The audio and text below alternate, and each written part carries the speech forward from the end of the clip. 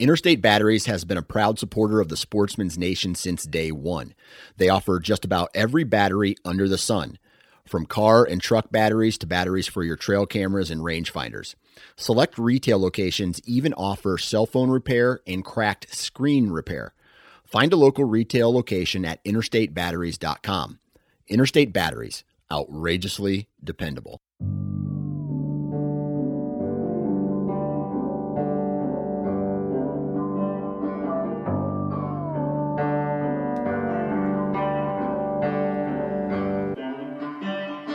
Welcome back to another episode of the Wisconsin Sportsman Podcast, your home for all things outdoors in the Badger State. I'm your host, Josh Raley, and today we're talking saddle hunting. Deer season is right around the corner when this episode drops. In fact, the Wisconsin Archery Opener will be right at about 50 days away, so it's time to be making sure that all your gear is prepped, in line, and ready to go. One piece of gear that has gotten a ton of attention over the last couple of years is the tree saddle. I've been using a tree saddle now for about 3 years. Absolutely love it. Whether you love the idea of hunting out of a tree saddle or hate the idea, there's no denying that saddles have made a huge impact on the way that many people hunt, especially those who choose to be either extremely mobile or hunt public land where you can't leave a tree stand in the woods overnight.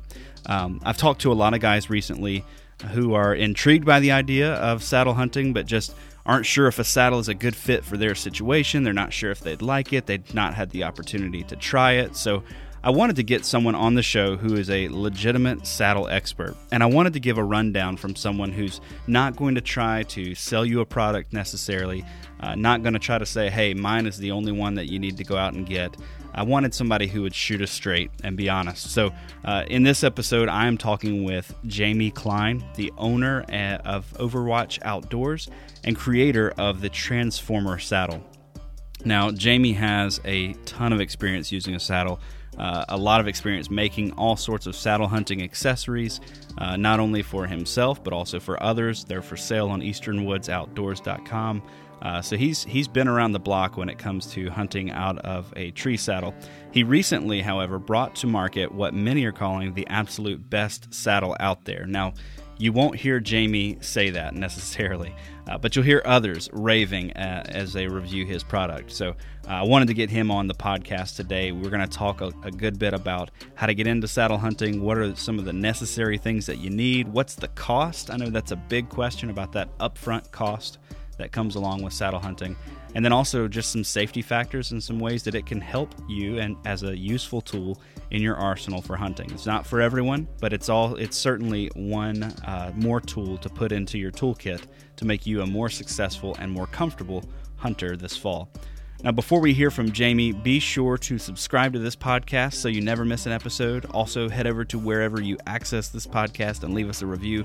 We want to know how we can make this a better resource for you as Wisconsin sportsmen.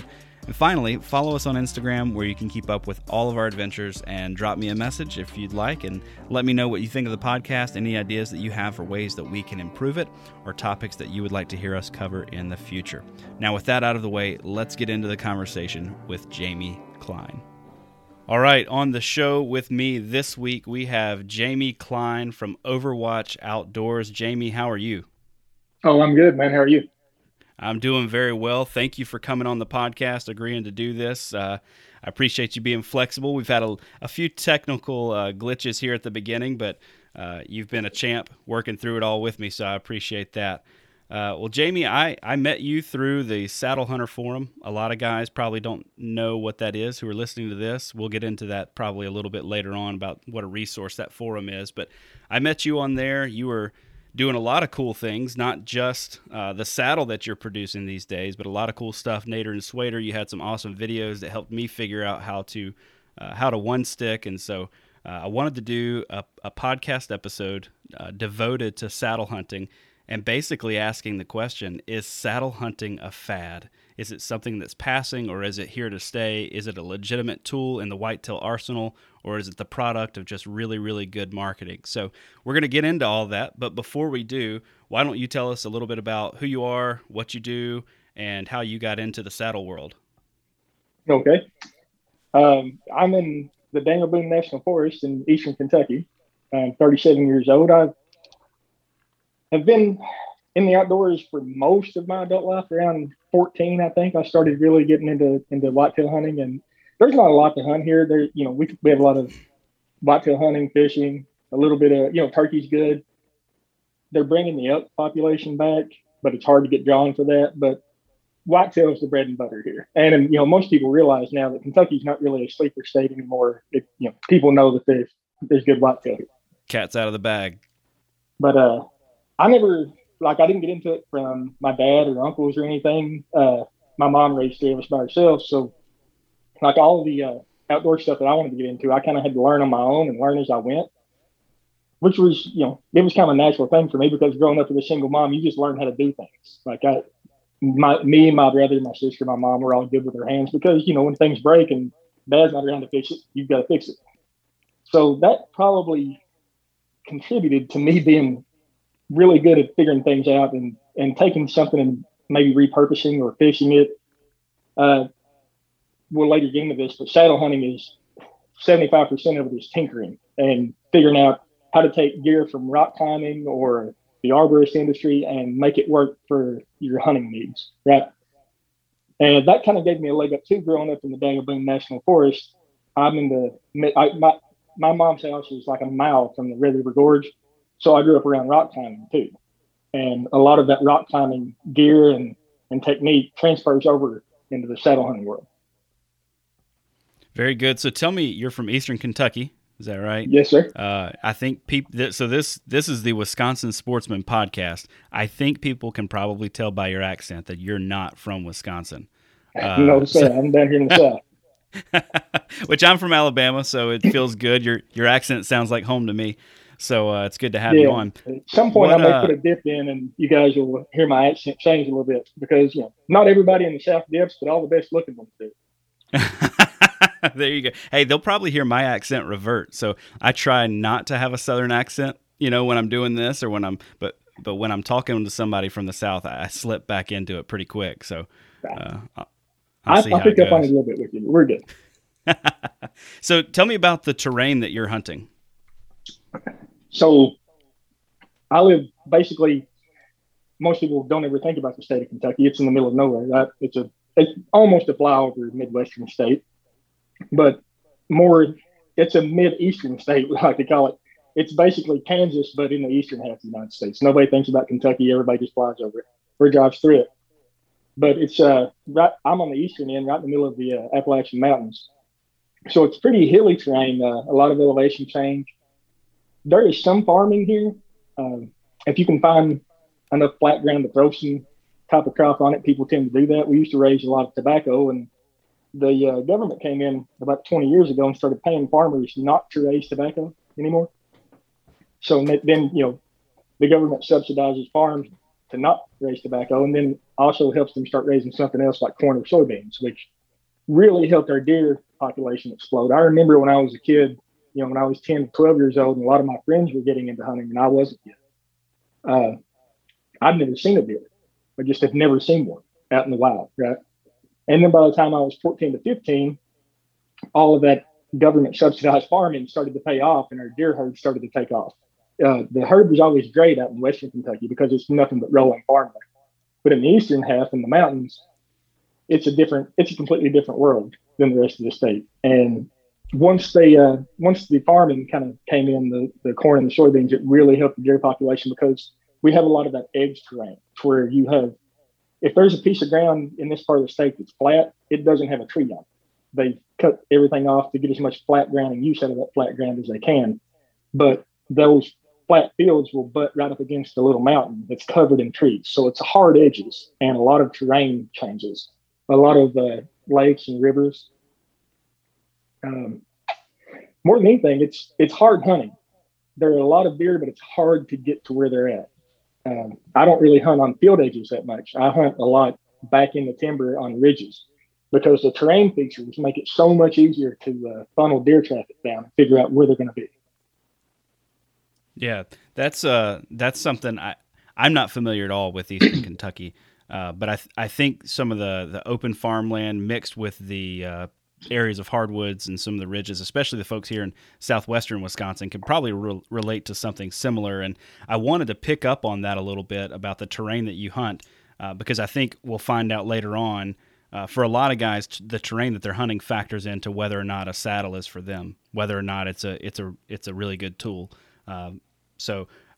Also want to ask you a little bit about your hunting style, because I think that plays into some folks and whether or not they use a tree saddle as well.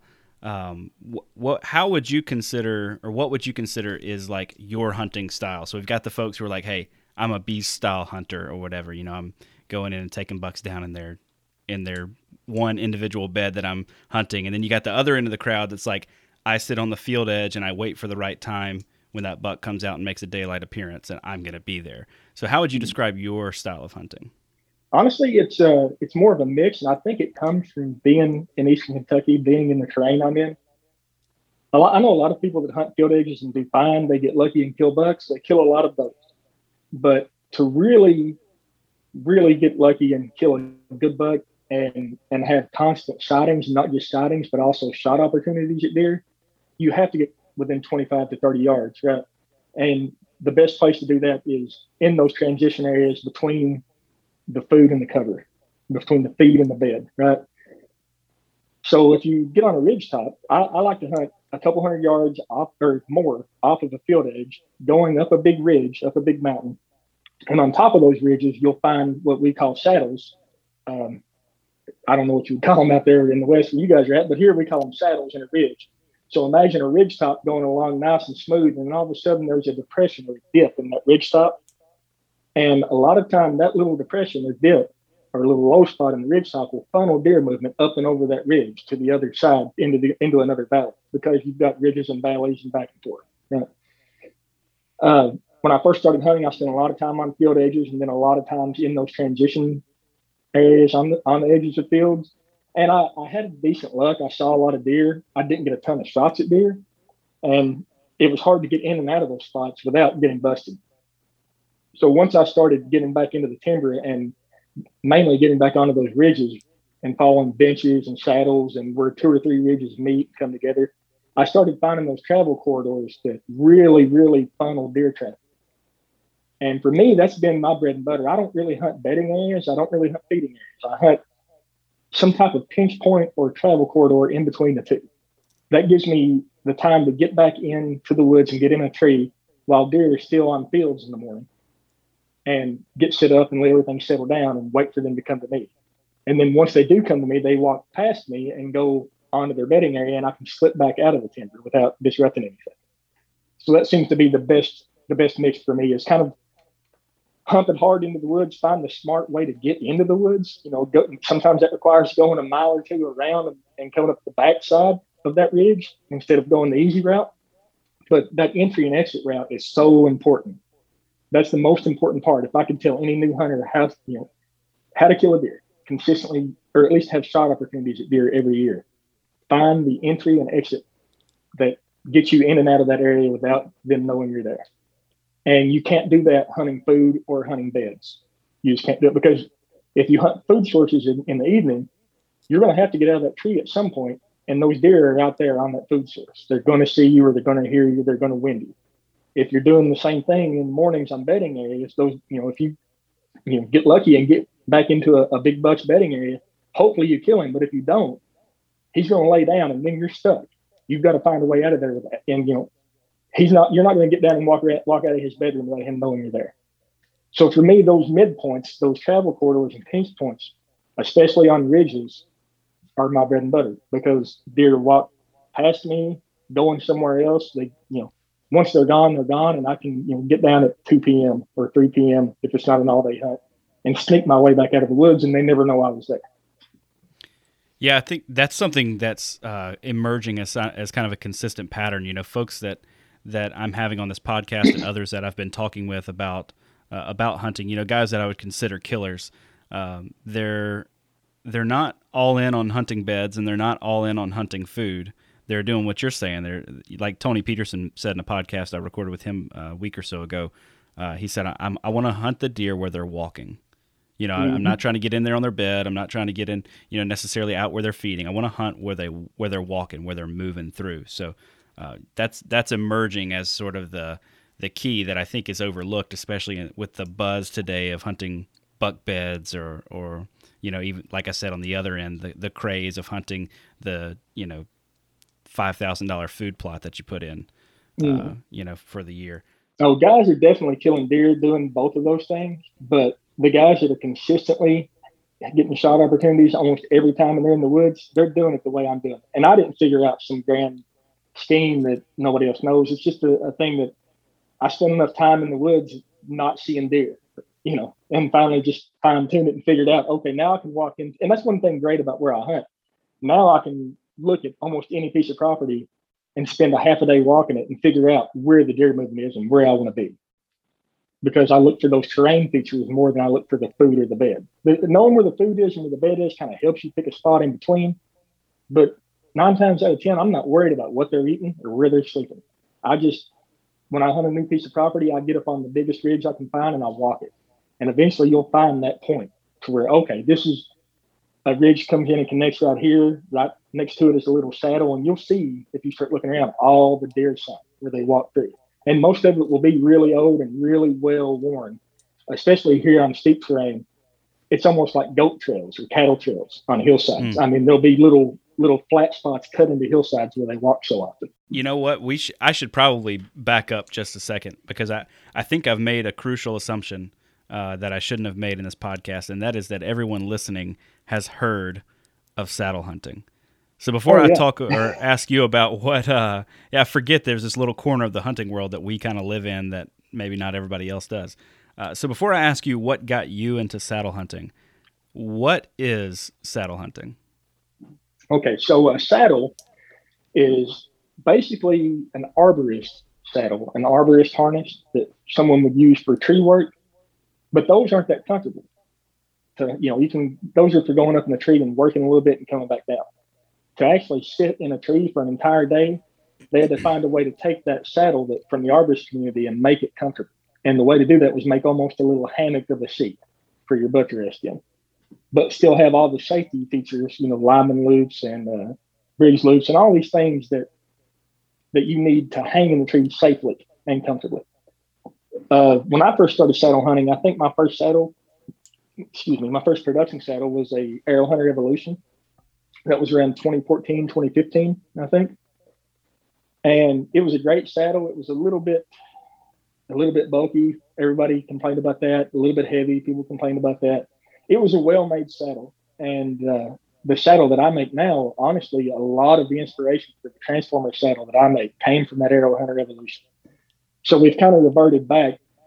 People got on this bandwagon of lighter, faster, better, right? And now we've kind of circled back around where we're getting more focused on comfort and less focused on lightweight, because the saddle's lightweight anyway. But it's basically a lightweight system, a harness that you wear into the woods or you put into your backpack. It'll fold up to about the size of a tennis ball, and you can put it in your backpack and pack it into the woods. And when you get to the base of your tree, you can put that saddle on and use any number of climbing apparatuses or climbing methods to get up that tree. That could be climbing sticks. It could be one stick.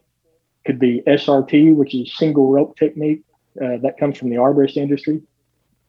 People use spikes or tree spurs. There are strap-on steps, wild edge steps, which is like a cam over step. There's in the last 3 to 4 years, saddle hunting has really exploded, and because of that, I think that's carrying over into a lot of the mainstream hunting thing too. I see that a lot with mainstream hunters that are starting to use some of the climbing methods that saddle hunters have been using for a long time. But yeah, it's so basically you get to the base of the tree, you put your saddle on. If you haven't worn it in, you put your climbing method on the tree, you climb up the tree. And the beauty of it is you're connected to the tree the entire time. From the time you leave the ground to the time you get back down, you are connected to that tree with a rope that's strong enough to hold your pickup truck off the ground. It's the safest way to hunt, in my opinion. Yeah, I think, you know, when I first started looking into saddle hunting, I remember John Eberhart mentioned saddle hunting in his books. And I was reading one of his books, and he described what he was doing, and I think he showed a picture of himself like 30 feet up a cottonwood tree or something like that.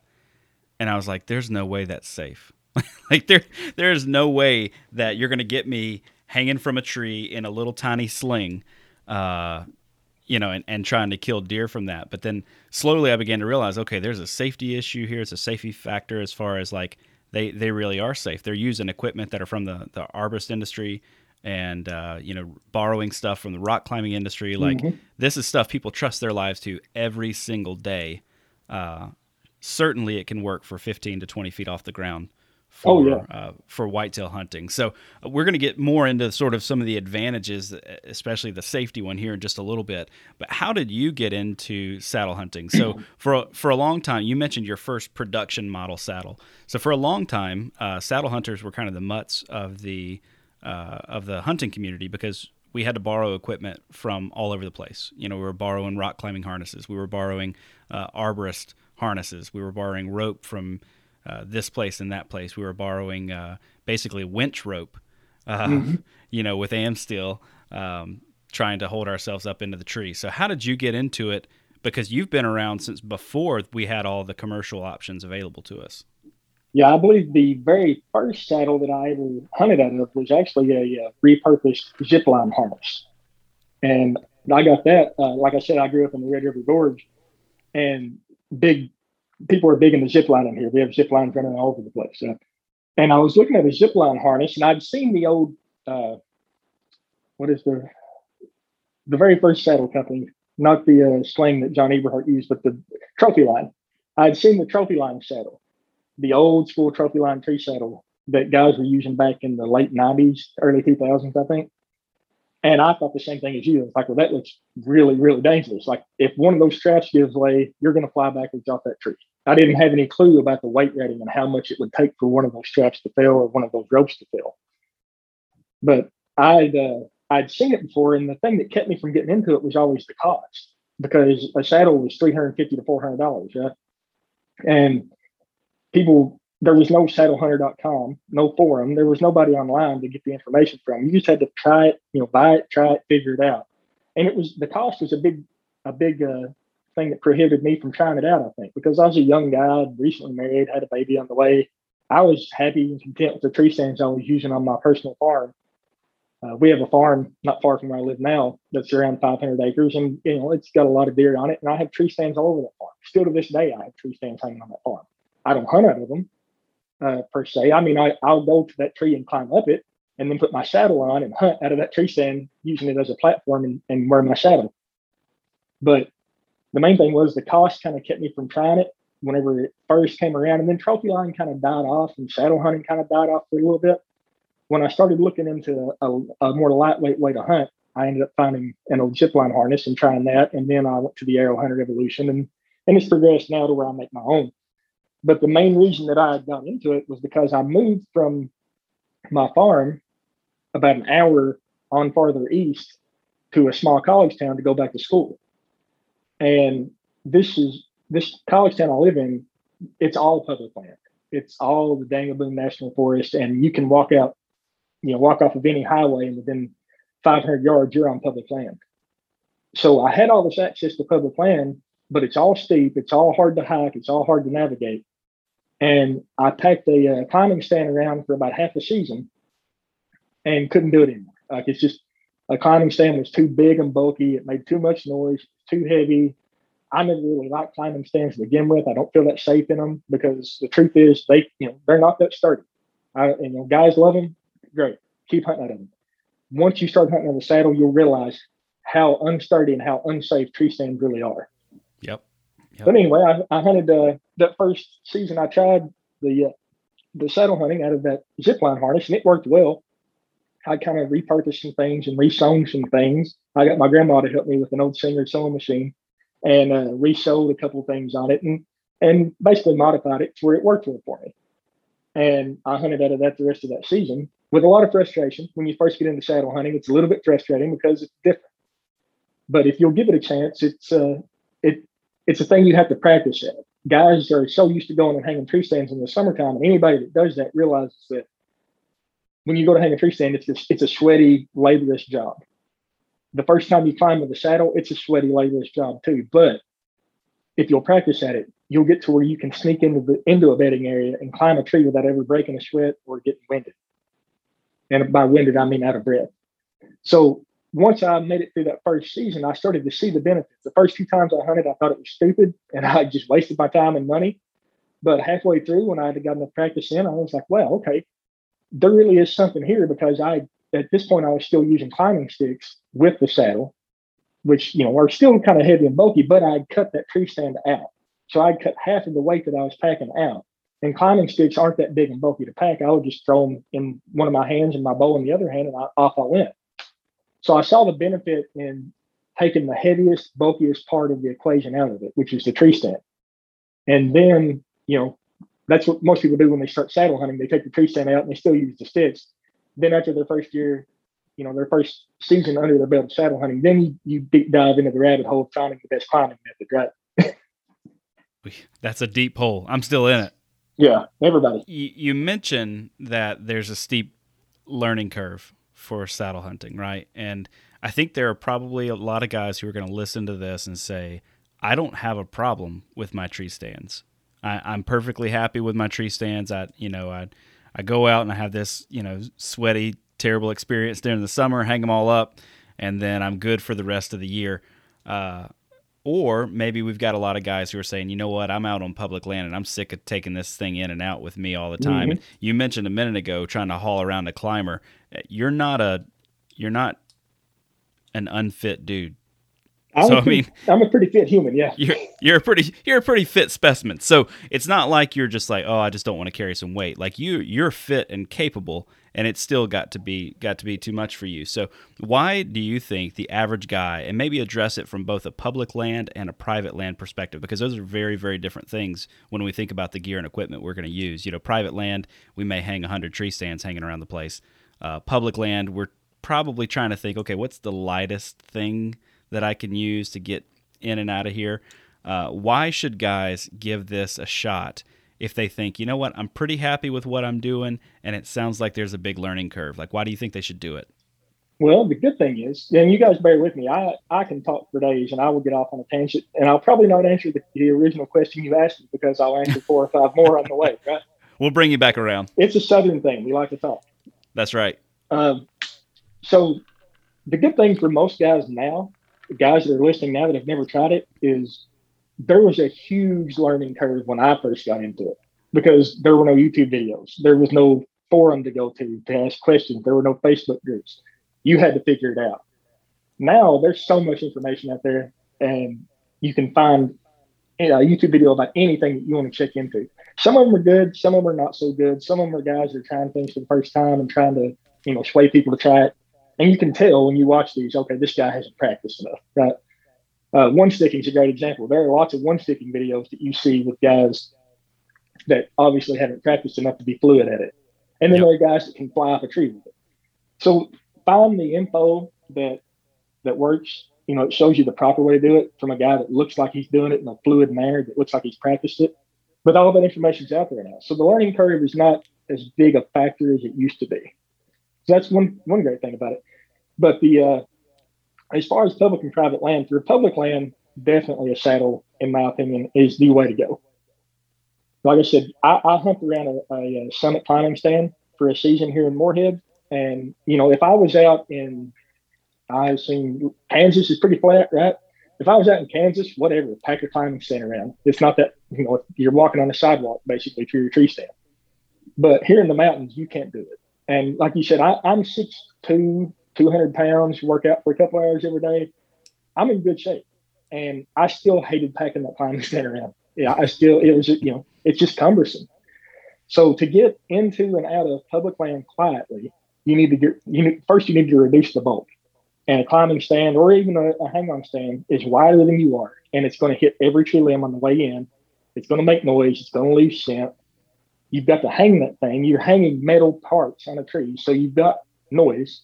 That's another thing that people overlook with the saddle thing is it's pretty silent. But the main thing is the weight and the bulk. You can take any saddle on the market and carry that thing into the woods and not even know that you're carrying it. Or you can wear it into the woods. I carry mine personally. I put it in a backpack and I pack it in. There are lots of guys that wear those in, and once it's on your body, you don't even really know it's there. So you cut back on the weight, you cut back on the bulk, you cut back on the noise, and you only need one. You buy one saddle. It seems like a big investment because that's one of the things that kept me out of it is the investment up front. It's expensive. The rope is expensive. The saddle's expensive. All the gear is expensive. But then if you sit down and break it down, it's not as expensive as you think it is because you only need one. You buy one saddle and you get one climbing method. Hopefully, if you're like most of us, you end up buying all of them to try them out. But you get one saddle, one climbing method, and that goes into and out of the woods with you every time. So it's not going to get stolen. It's not heavy to pack. And with practice, you can do it proficiently. So, it was a no-brainer for me once I got the practice in. That's the big part, man. Guys buy one and they try to go out and hunt that first season without practice, and they get frustrated. The guys that put in the work and practice in the summer, or even practice, for a couple of weeks in the season before they go out on that first hunt, those guys tend to do well with it. And even on private land, I own a 500-acre farm, like 45 minutes from where I live right now. And I hunt there more than I hunt public land these days. I have tree stands hung on that farm for my brothers to hunt out of. I go up those same trees, but I never use the tree stand. A little funny thing about it, once I got into hunting out of a saddle, I hunted about half a season out of a saddle, and then I hung it up. I practiced all summer. The next year, I went to hunt my private farm, and I forgot to take my saddle with me. And I thought, well, no big deal. I'll climb up one of the tree stands, right? I never wore a harness in a tree stand in my entire life. I always felt comfortable napping in a hang-on stand with no harness. I climbed up that tree stand and hunted for the first time in a year out of a tree after wearing the saddle, and I was scared to death the whole time I was in that tree stand. I couldn't stand up to draw my bow. I couldn't really move around. I was just petrified that I was going to fall out the front of this thing, and I'd never felt that before. Once I really came to understand the safety and feel the way a saddle just feels safe once you're in the tree, because you're not coming out of it. You can't fall out of it. There's no possible way. You're attached to the tree and you're not going to fall. So once I think my subconscious experienced that safety factor, it was impossible for me to ever hunt out of a tree stand again. Not that I wouldn't, but I wouldn't be comfortable doing it. And I've done it. I hated it the whole time I was in the tree stand. So once guys get into it and try it, I think that you realize, like, okay, this is the way, right? It's definitely the safest. Like I said, it's the safest way up and down a tree. Yeah, absolutely. So you just touched on a lot of different, I think, really big benefits to a saddle and reasons folks should try it. That the reduction in bulk, I think, goes a really, really long way. Let me, if you don't mind me stopping for a second on that. Yeah, go ahead. That's the thing people don't understand. I would rather pack 50 pounds in my backpack, right? I've got a Kafari backpack and frame. I carry about 50 pounds in that thing every hunt. Half the stuff I don't need, but I carry it with me because it doesn't bother me to pack it. That Kafari backpack and frame makes it so nice to carry through the woods, right?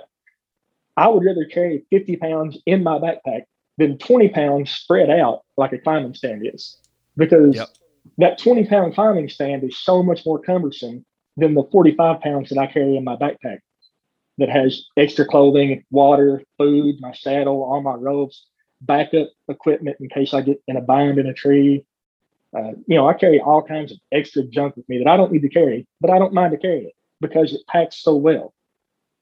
Whenever I was hunting to have a climbing stand, I was ditching my backpack most of the time and stuffing my pockets full of stuff because that climbing stand alone, it was 14 pounds.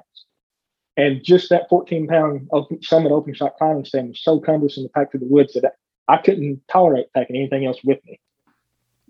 Yeah, and I don't know about you, but I hunted out of a Summit for a long time. It wasn't the open shot like you had with like the hand climber kind of thing, but I took the front rail off of it and kind of made it into one. But even then, the thing was bulky. The straps would, or what do you call it? The things that would go around the tree, they'd hang down and stuff would snag on them, and then limbs would come back and slap the aluminum stand, and it would echo through the woods. And then I noticed I started to say, you know what? It'd be really great to go another 50 or 75 yards down that direction to check out what's over there, like if I'm scouting my way in. But I think I'm not going to do that. It gets too thick, and I don't want to make a bunch of noise with this stand. Yep. So I wasn't hunting in the spots that I wanted to be hunting in with the Summit Climber because I knew my equipment was going to make too much noise working my way into there. And not just that, going up and down the tree.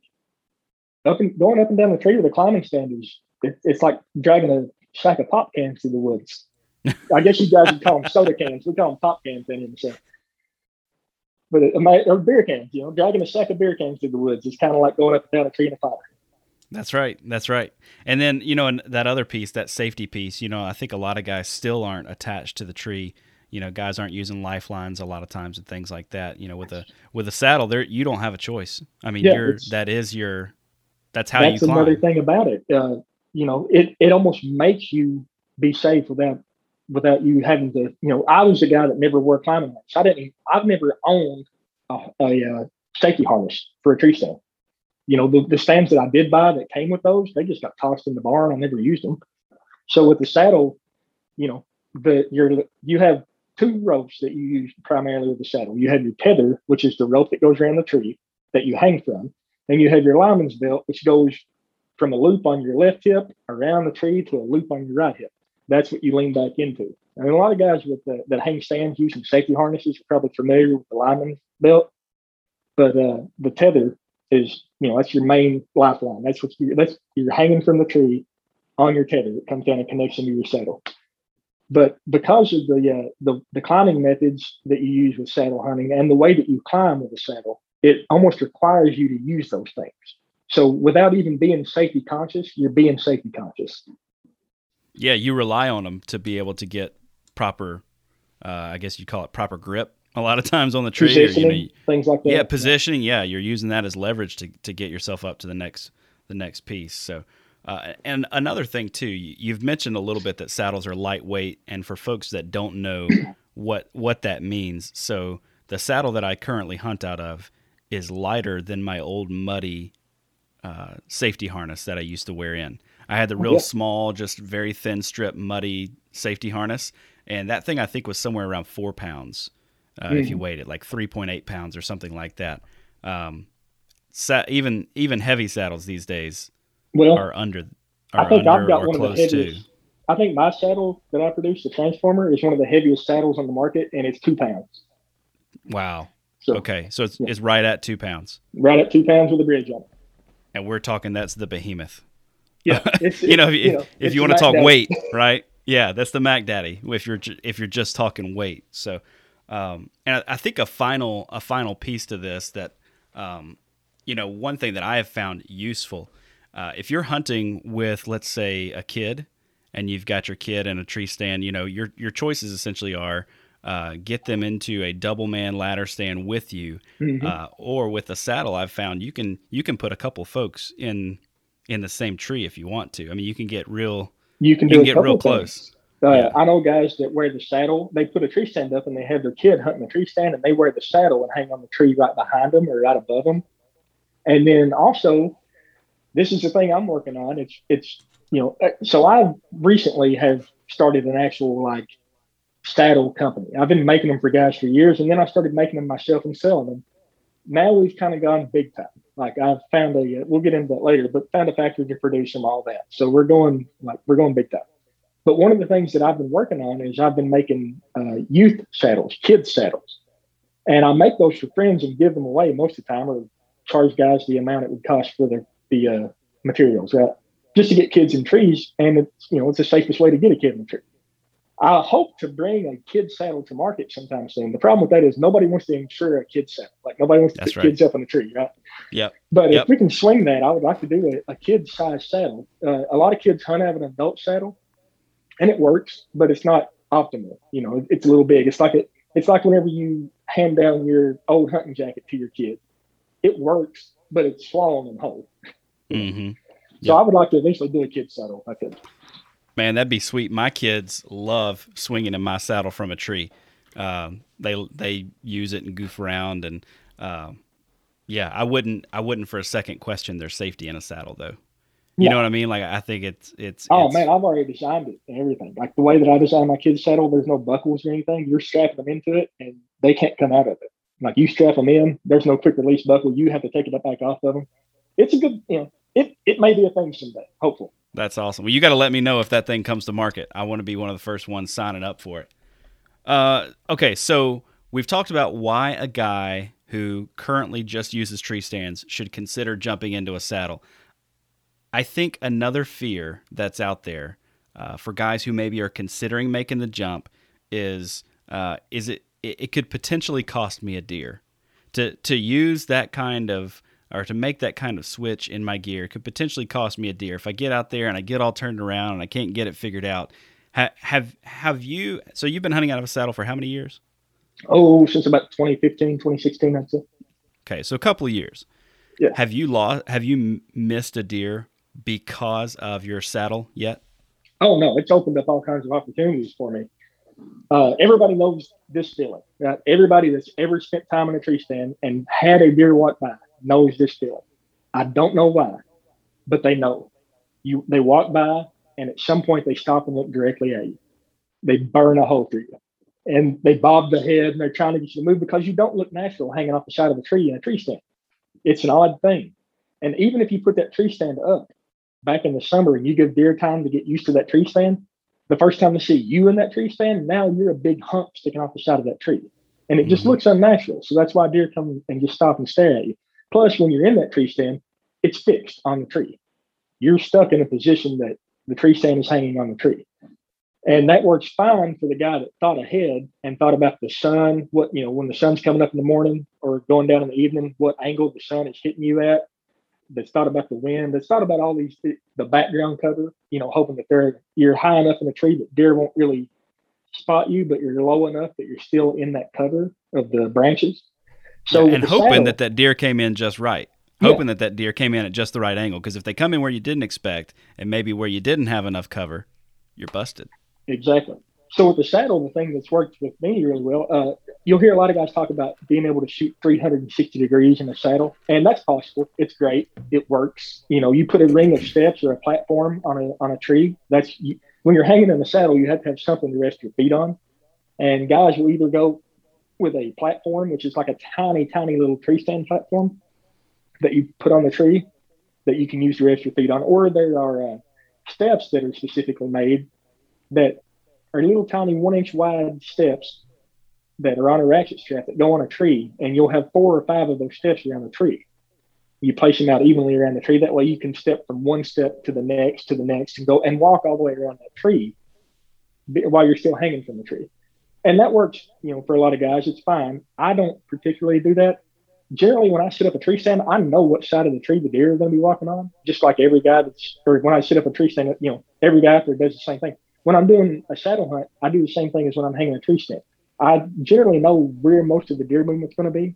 So I set myself up in the tree to where I have a really easy shot off to that side of the tree to that area where the deer are going to be.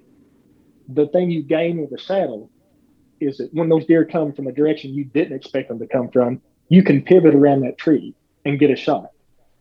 The other thing, and the main thing is, that's the whole point of being able to shoot 360 around the tree. The more important part to me has been able to conceal myself from deer that are approaching.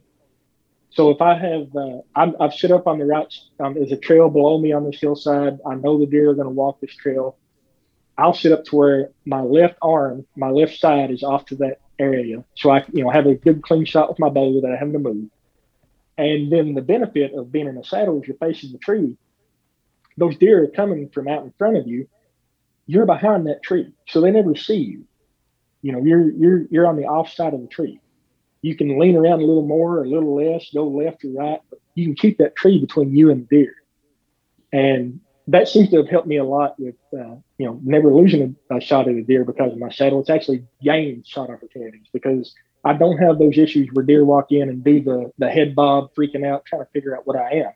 A big part of that I attribute to, if you look at a guy in a saddle on a tree and think about it from a deer's perspective, you don't look like a big blob hanging off the side of a tree like you do in a tree stand. You look almost at the angle that you sit in, looks like a limb coming off of that tree.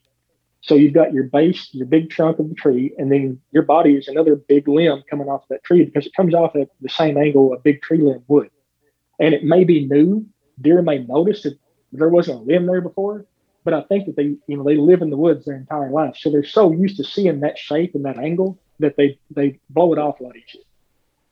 Yeah, it's not a foreign angle No, for them to see in the woods. So it's not a perpendicular angle at all. It's, So do you feel like you get busted more or less in a saddle as opposed to a tree stand? I've been busted 2 times since I started using a saddle. Okay. The first time was the first time I used a saddle. And that was my fault. I got everything I needed to go saddle hunting, and I got it all in the mail, probably got my whole kit together by about a Thursday or so. That Saturday morning, without any practice, I took the saddle out in the woods and the sticks out in the woods, and I went up a tree.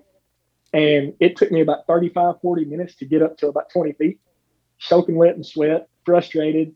It was early season, bugs were out. I was hot, right? And honestly, it was a terrible tree. And I'm sure I was stinking to high heaven because, it was hot and I'd worked my guts out getting up the tree because I didn't practice first. And I sit up on the wrong side of the tree, where like I had my back to where the deer were coming because I hadn't saddle hunted yet. I didn't know how to sit up at the right angle and all that. So I'm sitting there with my back to where the deer are going to be. And I'm thinking, well, I've seen guys do this in saddles. I can swing around and shoot if I need to. And the first doe that came through, I thought, okay, here we go. I went to swing around to shoot that doe, and it didn't work because you're still an idiot hanging off the side of a tree and you're moving. The deer, you don't still got to be careful with your movement. Yeah, it doesn't make you a ninja overnight. Right? It's not an invisibility cloak. Is that what you're saying? No, that's the first thing I think that people. I learned a lot from that first experience, and then the next time I got busted, it was the same thing. I got a lot better, but it's still movement. I think that you have so much freedom of movement in a saddle that if you're not careful, you'll swing around because it's fun. Yep. Like you can do whatever you want. You can I take a nap in mine all the time. If you get uncomfortable, you can put your feet on one side of the tree or the other, or put the tree in your crotch, or lean back, or lean forward and rest your head on the bridge and take a nap. You can just move a lot in a saddle and do it safely. So I think a lot of guys move a lot more than they should when they first start saddle hunting. Yeah, I fell into that trap. Oh, yeah, I definitely fell into that trap I even caught myself last year. I'd been hunting out of a saddle for a couple of years, and there was a real windy day, and it was borderline a little sketchy, but not unsafe, right? So I'm up there in this tree and the wind's blowing, and I realized that I'm just like swaying with the wind and kind of going around with it. I'm like, man, I got to calm down. Like, I'm having fun, obviously, but it's like I'm not here to swing in the wind. I'm here to kill a deer, so I need to get that under control. I haven't been busted very often in a saddle either. The times that I have been busted in a saddle is because I'm in a tree that I almost have no business being in. Because saddles have allowed me to get into really, really small trees. And when I say really small, I'm talking, if I put my hand up next to it, and I don't have huge hands, put my hand up to it, my hand is basically the width of the tree. Oh, yeah. You know what I mean? We're talking really, really small trees that, if you move the tree, you move the tree with you. Yep. Super tiny trees, but it's the only place that I could get into. When I moved here to Wisconsin, I used to hunt in Alabama. When I moved here to Wisconsin, we don't have the nice straight pine trees like we used to have down in the pine plantations of Alabama. We've got a lot of really small, really scraggly, hard leaning trees. And, most of the spots that I hunted last year here in Wisconsin, I could not have gotten a tree stand into anything within 40 or 50 yards of where I felt like I needed to be to get a shot at these deer. Well, that's another benefit, like that's another major benefit of a saddle is you can hunt a tree the size of your fist if you needed to. As long as the tree is big enough to support your weight, you can get in it and hunt it with a saddle. You can get into almost anything. I got into one last year that was leaning so badly that I basically, once I got up into it, I kind of just I instead of getting on the underside of the lean, the bottom of it, I got up on the top and I kind of just sat up on top of the tree and just sat there, and that was my position for the day. As I was sitting on this basically almost 45-degree leaning tree. Yeah, and I'm not going to argue that that's comfortable because it's not. Hard leaners are not comfortable, but if you're dedicated enough to get in that tree and stick it out because it's the spot to be and it's the tree to be in, you can make it work with the saddle. Yep, absolutely. So this one, it was an evening hunt in September. There was CRP field out in front of me. There was a strip of timber roughly 110 yards wide, and then there was a cornfield, and I was sitting over a creek crossing between the two. Oh, so you were in the spot. I was in the. I mean, there was nowhere else to be, but I couldn't have climbed any of the trees in the area with a climber, and I certainly couldn't have gotten a lock on into any of them. So we've talked about the benefits of a saddle. I'm going to assume that somebody out there is silly enough to go down this rabbit hole of saddle hunting. Maybe we've convinced someone, okay, they should give it a shot. What are the essential components? Because you've mentioned the cost a couple of times, which if you look at some of the high-quality tree stands and high-quality sticks that are being produced today, saddle hunting's not expensive anymore. It's not as bad quite as like it used to be. No, you look at the Lone Wolf Custom Gear or some of those other tree stands that are coming out right now, $500 tree stands. Man, that's a whole tangent that we could get off on, but like I just don't understand how we became a group of people that are willing to pay $400 for a set of climbing sticks. Right. Right. Like, whatever. It blows my mind. So, but the guy that's sitting back and says, okay, I might want to give it a try. When you say expensive, Jamie, if I go in for quality equipment, but I'm not necessarily trying to break the bank, I'm not going to buy the $120 a piece climbing sticks or whatever, how much are we talking? Well, if you've got a pen and paper, guys, out there in podcast land, we'll just go ahead and put it on paper where you can see what it's going to cost you. I got it. Let's do it. Okay, so your first thing you're going to have to do is don't buy anything. Get on saddlehunter.com, get on the Facebook groups, and start doing the research, figuring out what's going to work for you, what looks interesting to you. You know your hunting style. You know your comfort needs more than the average dude on the internet that can recommend something to you. So you figure out what you think is going to work for you. Watch YouTube videos, do the research before you ever spend any money. Because I guarantee you, doing that will save you money in the long run. Yep. The second piece of advice I give everybody, and this goes for bows, trucks, guns, dogs, whatever. Buy what you want the first time. Because if you don't buy the thing you want the first time and you try to save money and skimp and go with something that you think may work as well, you're going to end up buying that thing that doesn't work as good as you thought it would and spending that money and then going and buying the thing you originally wanted anyway. So, the buy once, try once thing is a big thing for me. Buy the best that you can afford, buy the best that you can get, bite the bullet and do it, and you'll be happy with it. You won't waste money with just buying gear that you're not going to use. Yep. One step before that, you mentioned the Saddle Hunter Forum. I think it's a wonderful resource for guys. I can't say enough about not only the forum and how it's run, but the guys that are on that forum. A great group of guys. And you get on there, tell folks where you're at. People will either meet up with you and let you try out their equipment. Half of them will probably send you their equipment in the mail to try out, and as long as you promise to send it back or whatever. I mean, just a great group of guys who want to help you out. Yeah, I don't know if we should advertise that forum too much or not and have it flooded with people, because the people that are there, the guys that have been there the whole time, I remember when that forum had like 1,000 members, and now it's exploded to 50 or 60,000, I'm sure. But there are guys there that are just good, decent human beings.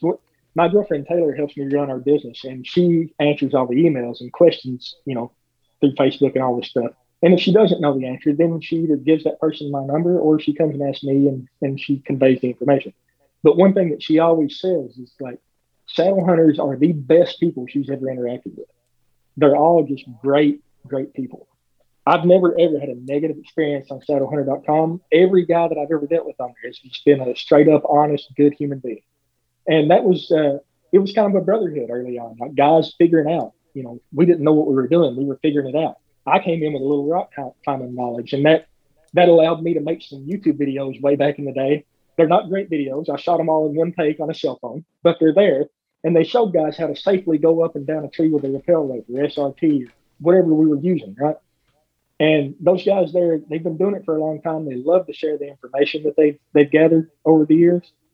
There's no stupid question. If you have a question, you put it out there and you will get 10, 15, 20, 30 replies with guys like, hey, yeah, I can help with that. If you have, I see it all the time with guys like, hey, man, I'm on a budget. I can't decide between these two pieces of equipment, right?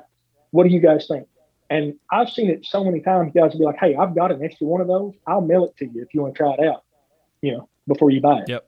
That happens daily on that website. It's a great group of guys that are there for the right reasons, man. They don't fight and bicker over politics, dumb stuff. They're just helping each other out, trying to figure this thing out as we go. So yeah, I definitely recommend that. That can help keep the cost down at the beginning. But not just that, the classifieds on there, they have a classified section. They do a really good job trying to keep scammers and people out of that. But I recommend most guys when they contact me, hey, I'm looking to get into something cheap. Get on the Saddle Hunter forum and go to the classified section and buy used gear from people. It's most people on there, they're selling gear that they've used for a month. Yeah, hey, if that, it's something they tried out in their backyard. Exactly. So you can save some up front doing that. All right, back to the original cost. Yep. All right, so you're going to need a saddle first and foremost, right? Okay. Those are going to range anywhere from. There are some really cheap options that are decent options that are like $150, $160. The Tree Hopper Recon, not just because I'm working with this guy and he's helping me produce saddles, but the Tree Hopper Recon it's the original saddle design, the Anderson sled. Tethered has the same version. It's the Eberhart Signature Series. It's the same saddle. It's a little bit more expensive, but it's still, I think, $200. So that's something you're cheaper in. And then you can go all the way up to $300 for a saddle. I think the saddle I produce in Silver is $275 plus 15 shipping. And that's about what you're going to pay for a high quality saddle. For any of the big saddle manufacturers, you're going to pay around $275, $285, maybe. I think Arrow Hunter there for a while was doing those for $255, $260, but you get the idea. It's going to be somewhere above $250 more than likely, but less than $300. That's for your saddle if you're buying it new.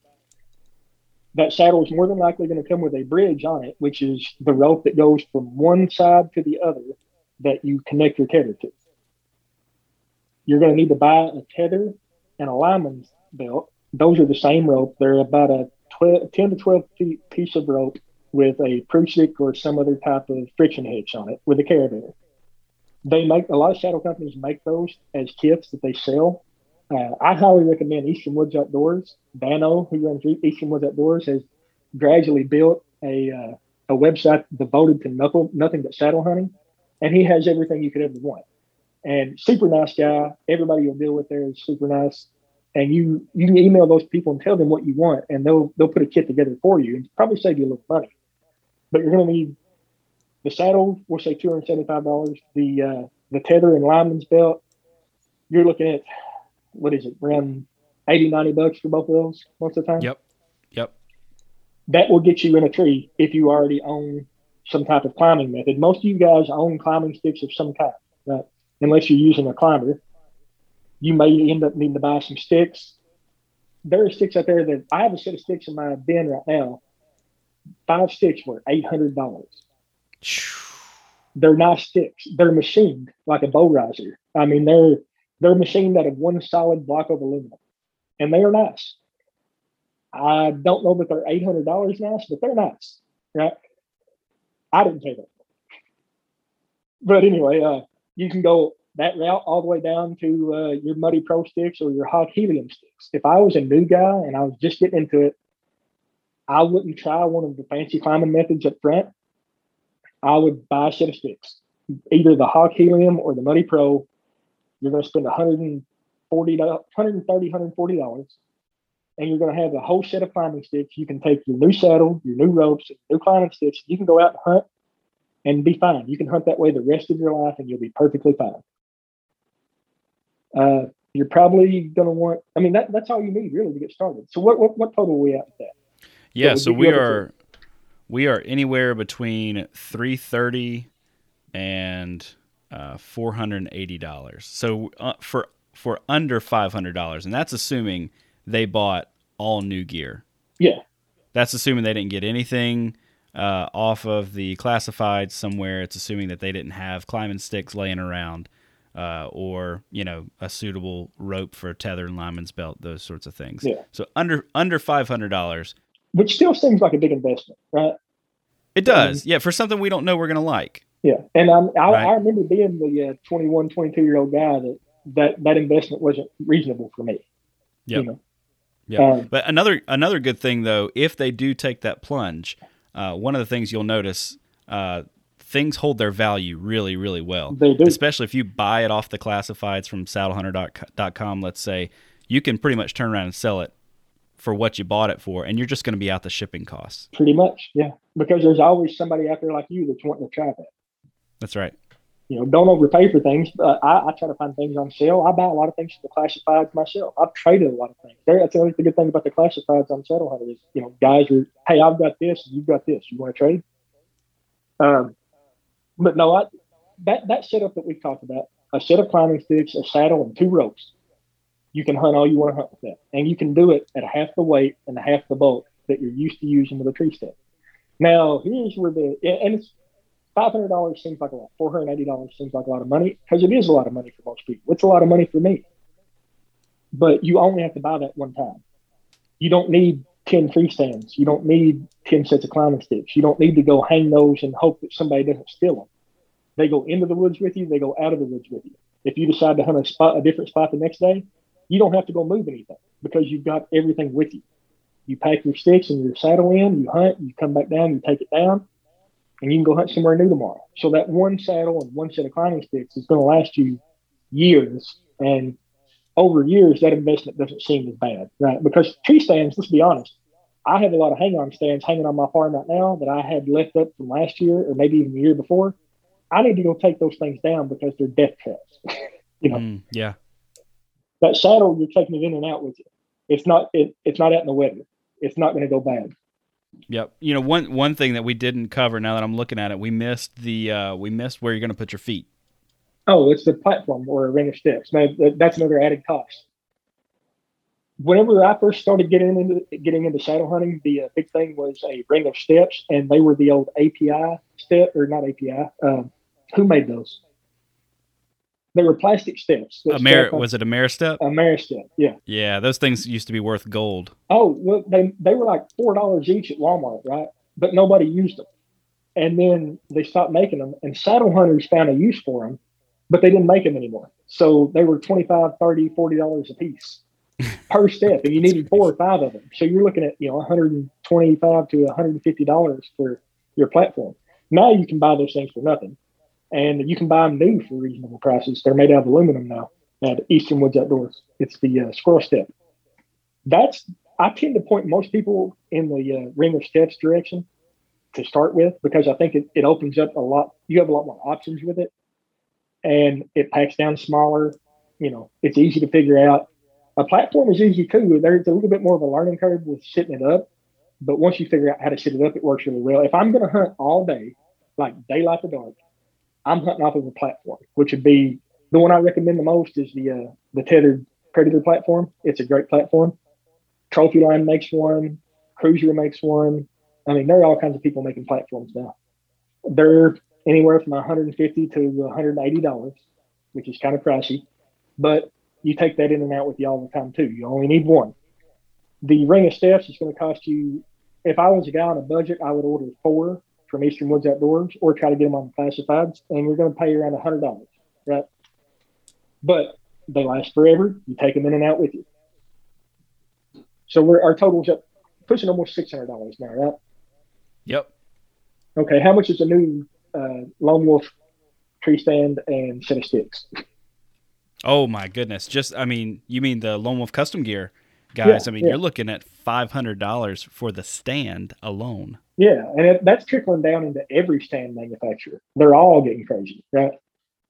You used to be able to buy the Ameristep tree stands at Walmart on clearance around Christmas time for like $20 each. You can't do that anymore. Everything's getting higher. So when you it seems like a really high investment, but when you offset it with the cost of tree stand gear and other hunting gear, it's not, it's in the same ballpark. You buy that setup and it lasts. You'll move on to something else before you wear that out. Oh yeah, absolutely. I bought my gear. Gosh, I can't remember. It's been 4 years or so now that I've had my stuff.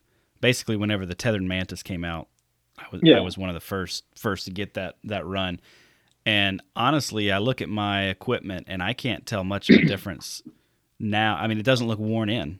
It's still looking good because you're pulling your stuff out of the weather every time you come out of the woods, and it's sitting in your garage or your shop or whatever, and it's not it's not out there in the weather. It's not getting rained on, not getting the sun beating down on it 365 days a year, quite like something from your tree stand or your straps or something like that would be.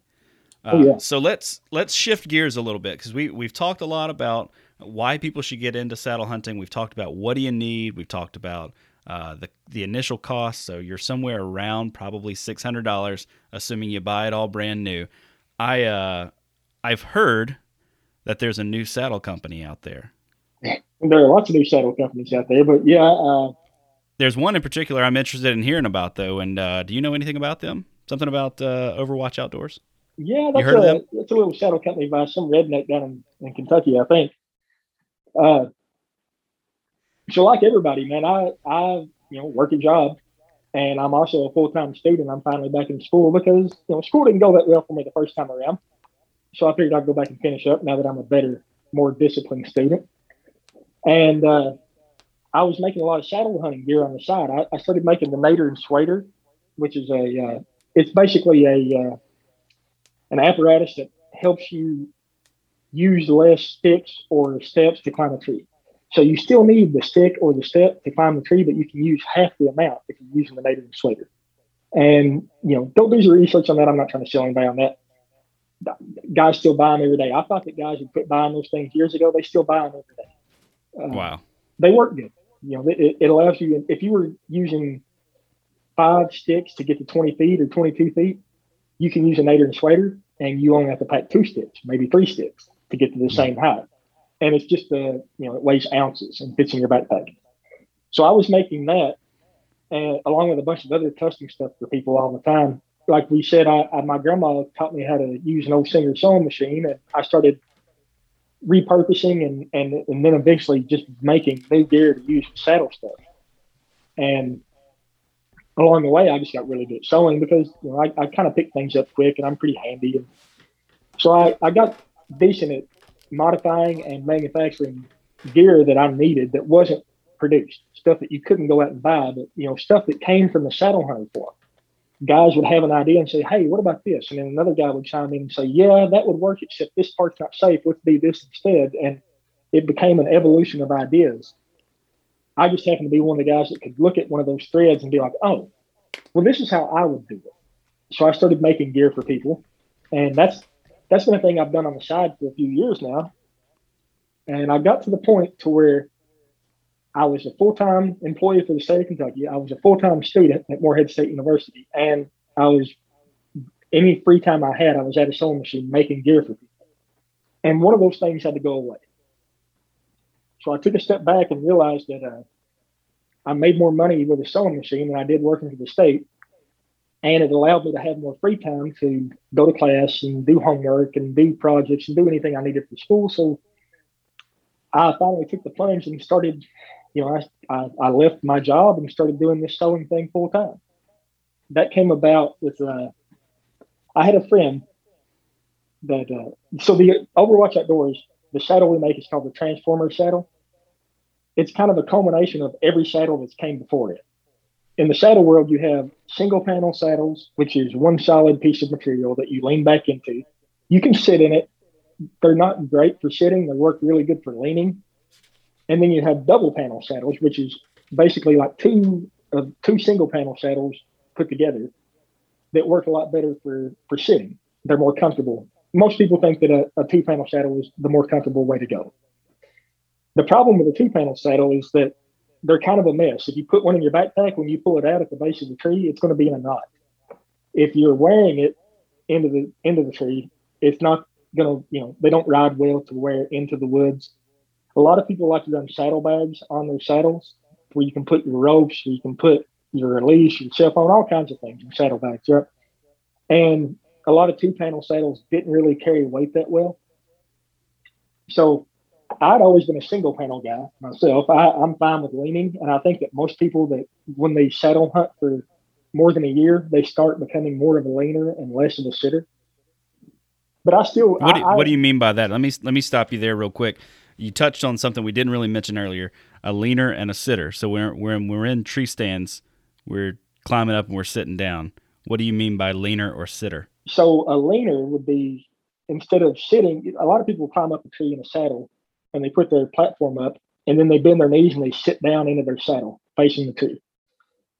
A lot of guys will also put their feet on the platform and just remain standing, but lean backwards away from the tree and let the saddle take the weight, like you're leaning up against a counter or a wall, right? Leaning is, I think, like I said, most people start out sitting because they come from a tree stand and then they graduate to leaning. Leaning seems to be easier whenever you're wearing a single panel saddle because it doesn't have as much cup around your butt. Mm-hmm. And a 2-panel saddle will hit the top of your butt and then cup around and hit the bottom of your butt, so it makes it a little easier to sit in. I was a single panel guy, and I built my own single panel saddles for years, and I tweaked designs that were already existing to make them work better for me to where I could lean or sit. And I had a friend that was coming by to pick up one of my single panel saddles, and on the way, he stopped and grabbed his gear, and he had a 2-panel saddle, and he was like, "Man, I love the way this thing feels when I'm in the tree. I hate everything else about it." He said, it's a mess to put on at the tree, especially in the dark. It doesn't wear weight well. It doesn't wear into the tree well. When I stand up, the bottom panel, the top panel is got a waist belt on it, so it stays in place, but the bottom panel drops down to your knees, and you have to reposition that every time. So, he asked me, "What would you fix?" Like he knew I was a tinkerer. Right? Hey, I can make that better kind of guy. He said, "How would you build this?" So me and my friend Rick, I had a bunch of materials in my den in my sewing room, and we started throwing materials out on the ground and working our way through it, and gradually came up with the idea of Transformer, which is, it's honestly the first saddle that is a single panel saddle that you can turn into a 2-panel saddle. It's 2 panels that are connected together with adjustment straps. And when you tighten those adjustment straps all the way up, it's a single panel saddle. Whenever you loosen those adjustment straps out, it becomes a 2-panel saddle or anything in between. I actually run it with a little, like an inch and a half of space between the panels, and that gives me a good cup around my butt that makes a nice hammock style seat. It makes it really comfortable to lean or sit in, but you can do almost anything in it. When I first came up with the idea, me and my friend Rick were working on it, and we were like, "Wow, Rick just texted me right then." He says, "What's the webbing length on your saddle?" Okay. When we first came up with the idea, he took it out to a tree the next day and hunted out of it. He texted me all day. He's like, "Dude, this thing it's different. Like this is better than any saddle I've ever sat in." And, the next day he came back and we started adding things to it. And I started building a few and sending them out to guys, and guys were trying them out. And all the feedback was really positive. And as I was building these saddles, I kept tweaking little things here and there, thinking like, well, I would really like it if it could also do this or also do that. And along the way, we kind of landed on what most people were calling the most adjustable saddle out there. It basically, single panel saddles sit or lean really well. 2-panel saddles sit really well. This one will do everything you want it to do really well. There are probably saddles out there that shine in one area more than the Transformer does, but this one does everything that you could ever need it to do well enough that, it's going to work for you. So I wouldn't say it's the best saddle out there. I mean, it's such a personal thing. Some guys really like a single panel saddle with no butt cut to it. Some guys like a 2-panel that they can, basically sit like they're in a recliner. People like different things, but if you're a guy that wants to be able to do a bunch of things with a saddle and have it do it well, I honestly think, not just because I make it, just the feedback I get on it, it does everything you could ever need a saddle to do, and it does it well.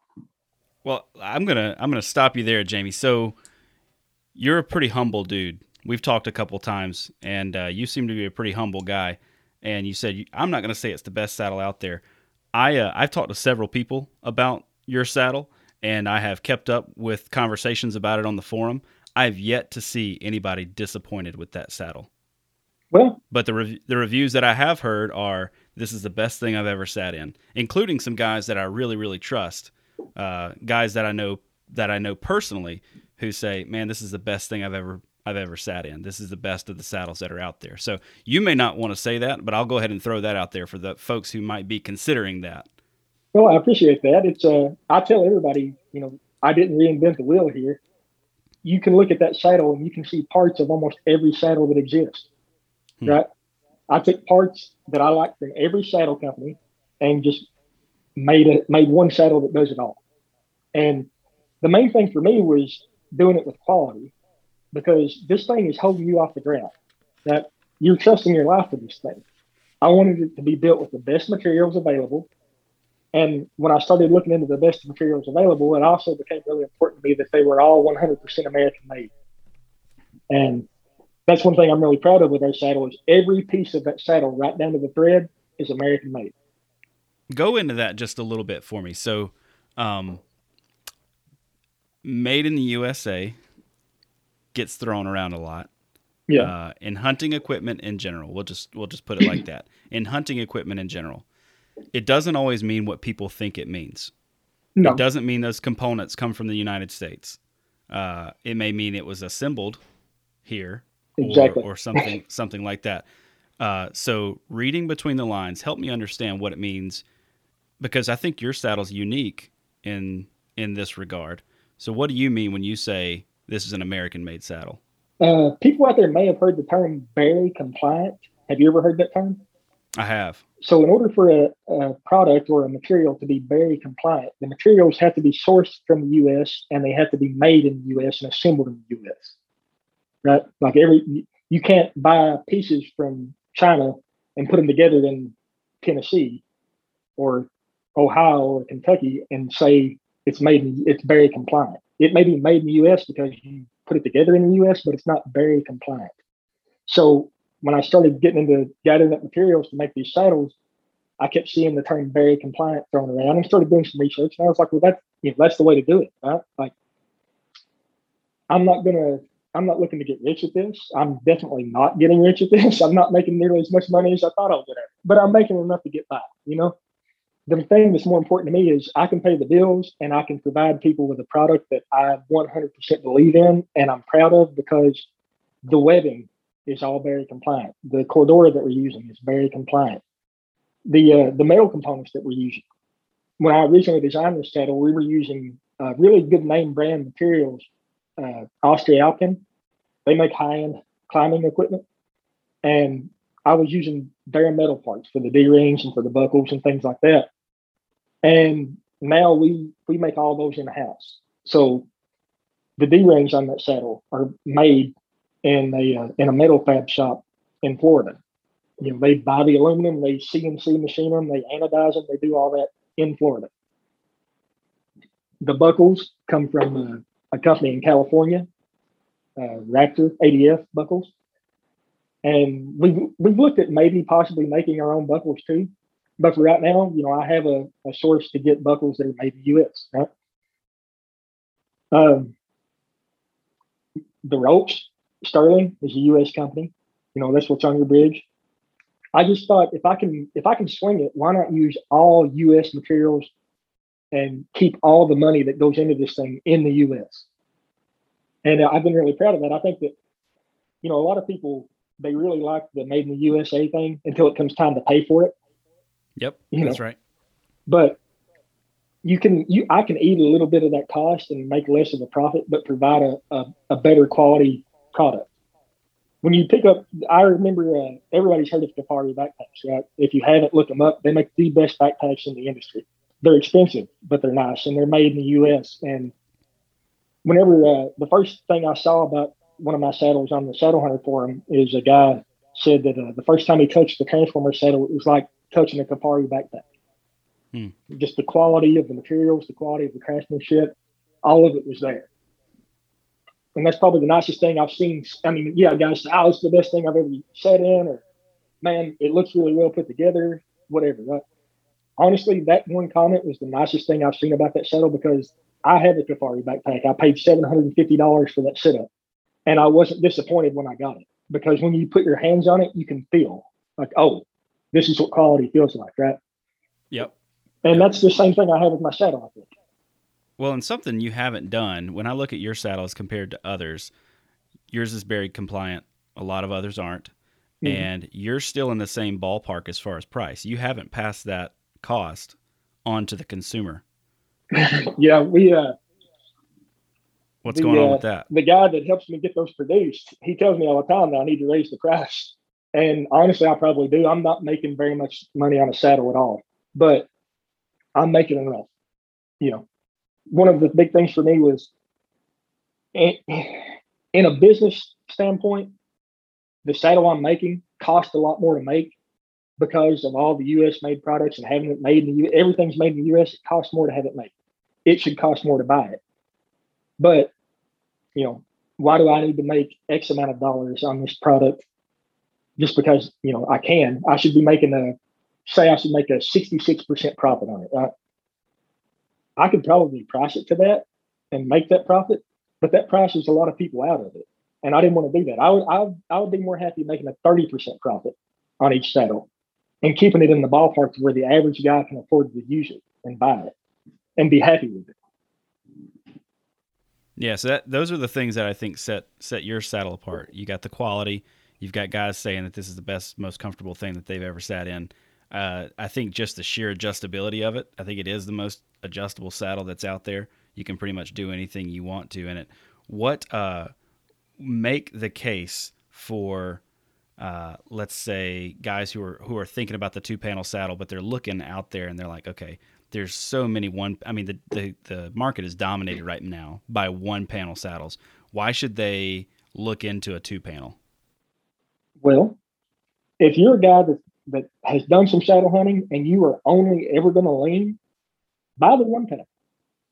Like seriously, if you are only ever going to lean in your saddle and you're not doing any of the fancy acrobatic climbing techniques, buy a single-panel saddle and be happy with it. It's light, it folds up nice, it fits in your backpack, and you're going to be happy with it. If you're a guy that likes to tinker and try new things, you're going to eventually stumble onto things that you might not be able to do with a single-panel saddle as well, and you'll end up buying a 2-panel too.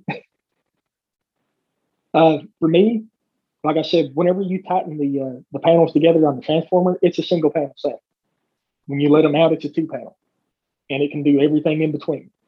So for me, I like I said earlier, buy the nicest thing you can get up front, and that way you won't ever be disappointed with it. I would rather buy something that I know I can do anything with, and it's going to last. It's well made. I can do anything I'm ever going to want to do with it, and then only have to buy it one time. That's the big selling point for me.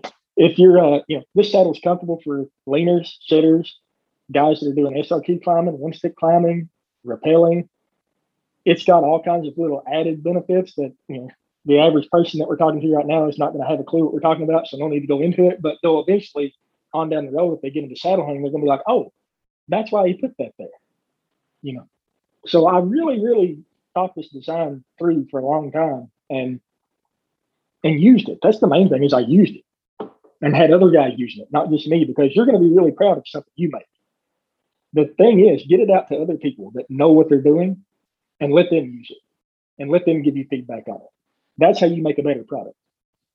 And that's how we designed the transformer. My friend Rick that helped me design it, man, that guy, he's owned every saddle ever made. He has tried everything. And, when he texted me that morning after I built the first transformer and said, hey, dude, you've nailed it. Like, this is it. And he hasn't bought another saddle since then because he bought a new one every month. He hasn't bought another one since then. So that tells me, okay, this may be it. That's what gave me the confidence to walk away from my job and do this full time. Well, I think we've given folks quite a bit to chew on as far as how to get into saddle hunting, the benefits of it, and I think what makes the Transformer saddle unique. If people want to find out more about a Transformer saddle, what do they need to do? Where do they need to go? We have Facebook and Instagram. Pretty easy to find out. I'm not a big social media guy, so it's really lacking. I'm just not, you've talked to me enough times to know I'm not a big toot your horn kind of guy. I'm not a marketing guy. I don't market this saddle at all. I don't do any type of commercial, whatever. Guys get it and use it, and they tell other people, and they buy it and use it. The best thing to do is go to overwatchoutdoors.com or .net. Somebody owns that .com. Go to overwatchoutdoors.net. You can see saddles there. You can see custom saddles that I've made. I'm working on putting the production saddles. That's something we should probably cover. I was making all these saddles by myself, and that was fine. It was really time consuming. Now I've worked with Mark from Treehopper LLC, who produces the Treehopper Recon. It was known in the industry as being the best made saddle. Their sewing is top notch because the factory that makes those is a parachute factory. and they've been making parachutes for forever. If you're going to trust your life to a parachute, a parachute company, they're probably going to be pretty good at making something that isn't going to take like a big impact. Now, you're sitting in a saddle, you're not jumping out of a plane. And for me, that was important, finding the right person to produce the saddle. I wanted somebody that could do it as well or better than me, and they can do it better than I can do it. You'll see videos coming out soon now that guys are getting their hands on the actual production model from the factory. They are the best made hunting product I've ever seen. Those guys do a fantastic job. They're super clean. They're super strong. They just feel like quality in your hands. So those guys are producing the saddles for me. They can make 400 per month if I need them to. It's been kind of a slow start rolling out those first pre-orders. I got a bunch of pre-orders up front, and I'm almost through with all those. Almost got all those orders filled. But I think I have like 7 saddles left to send out. But I'm getting saddles in the mail every day. I tie the bridges on, I check them out, I box them up, and I send them to the customer. I touch every saddle that goes out. So right now is the time to get in and get one. If you need a saddle, even if you don't go to Overwatch Outdoors and buy a saddle, buy it now and use it before the season starts. Get comfortable with it before the season starts. If you need any information about a saddle, I'm happy to talk. My phone number, my cell phone is on our website. I think that's how you got it, right? Yeah, it is. It was one of the most surprising things. I was like, I wanted to have a podcast episode about saddle hunting, and I thought about the different options out there because there are quite a few manufacturers out there now. And when I went to your website, it was no fuss, no frills, and you had your cell phone number up there. And like, hey, give me a call if you have a question. I was like, okay, this dude, he's standing behind this product so much that he's got a cell phone number on this thing. So, so that's how I got it. Oh, guys are always surprised whenever they call and I answer the phone. They're like, holy crap, you actually answered the phone? I'm like, well, it's my cell phone. If somebody else answers it, get in touch with me and let me know because they've stolen my cell phone. But no, I don't care a bit, man. Guys call me all day, every day, and we talk saddle hunting. And I've sold a lot of guys Transformers, but I've also sold a lot of other saddles for other people. I tell people the truth about it. If like I said, if you're only ever going to lean in a saddle, buy a single panel saddle. Don't even look for Transformer. If you're 100% set on leaning, buy a single panel.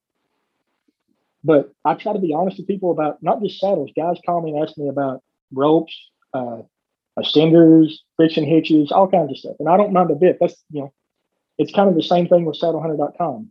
I love that community. I'm on there every day. I answer questions and messages on there every day too. Ask people. If you don't know something, ask people. And most of the time, guys are going to be really honest and upfront with you and give you the right information. And that's what I'm trying to do. I hope that you would buy a Transformer because you see the quality and you see the adjustability and you see what I put into it. But it may not be right for you. And if you want to call me and talk about it, we can talk about it and figure out what is right. And I just think that's how people should do business. Yeah, for sure. And I think, I think that's one of the things that makes your company stand out. You're going to shoot people straight. But I do think that if folks are just getting into a saddle, like you said, now's the time to get it so that you can practice for the upcoming year, so you don't have that really frustrating first experience when you first climb the tree on opening morning or whatever, and it's the first time you've ever gotten the thing out.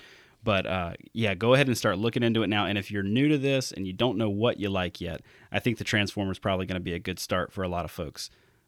Just like I said, as far as they don't know if they're a sitter or a leaner, you figure that out over a season. You don't figure that out overnight. So I think folks should give it a try. Yeah, there's a lot of old time saddle hunters that are trying it out. I've guys that I've known from the forum for years that are like, hey, can you get me one of those? And they get it and they're like, okay, it's exactly what I thought it was, and that's why I wanted it. But like I said, man, go to overwatchoutdoors.net. The website sucks right now. I'm sorry. I haven't had time to do anything with it because I've been busy building saddles and getting this production thing lined out. But I'm working on the website. It'll be better. Get on Instagram at Overwatch Outdoors. I think it's Overwatch Outdoor on Instagram, at Overwatch Outdoor. On Facebook, Overwatch Outdoors. Send us a message. You'll talk to me. You'll talk to Taylor. We'll shoot you straight, give you any advice we can. Yep. And they can also find you on the Saddle Hunter forum, saddlehunter.com, JKlein84. Yep. Is that right? JKlein84 on saddlehunter.com. Excellent. Good deal. Well, Jamie, thank you so much for coming on. I appreciate it. We'll have to have you on again maybe to talk a little less gear and a little more hunting and hunting strategy. Listen, I got off on so many tangents. I don't know if I answered any question you asked me today. Oh, you did. You nailed them all. But I've got a lot more, so we'll have you on again. I appreciate your time. I appreciate you too, man. And that's it for this week's episode. Big thanks to Jamie for coming on the podcast. If you are intrigued or would like more information about his tree saddle, the Transformer, then you can head over to overwatchoutdoors.net. Or if you just have general questions about saddle hunting and what that looks like, head over to the Saddle Hunter Forum, saddlehunter.com. It's an awesome resource for anybody who is interested in saddle hunting or who is already saddle hunting. As I said in the introduction, we are about 50 days away from the opener of deer season here in Wisconsin, so get outside, shoot your bow, do some scouting, check your trail cameras, do whatever you need to do to get yourself ready for the opener. Most importantly, make sure that you are enjoying the resource that is ours as Wisconsin sportsmen.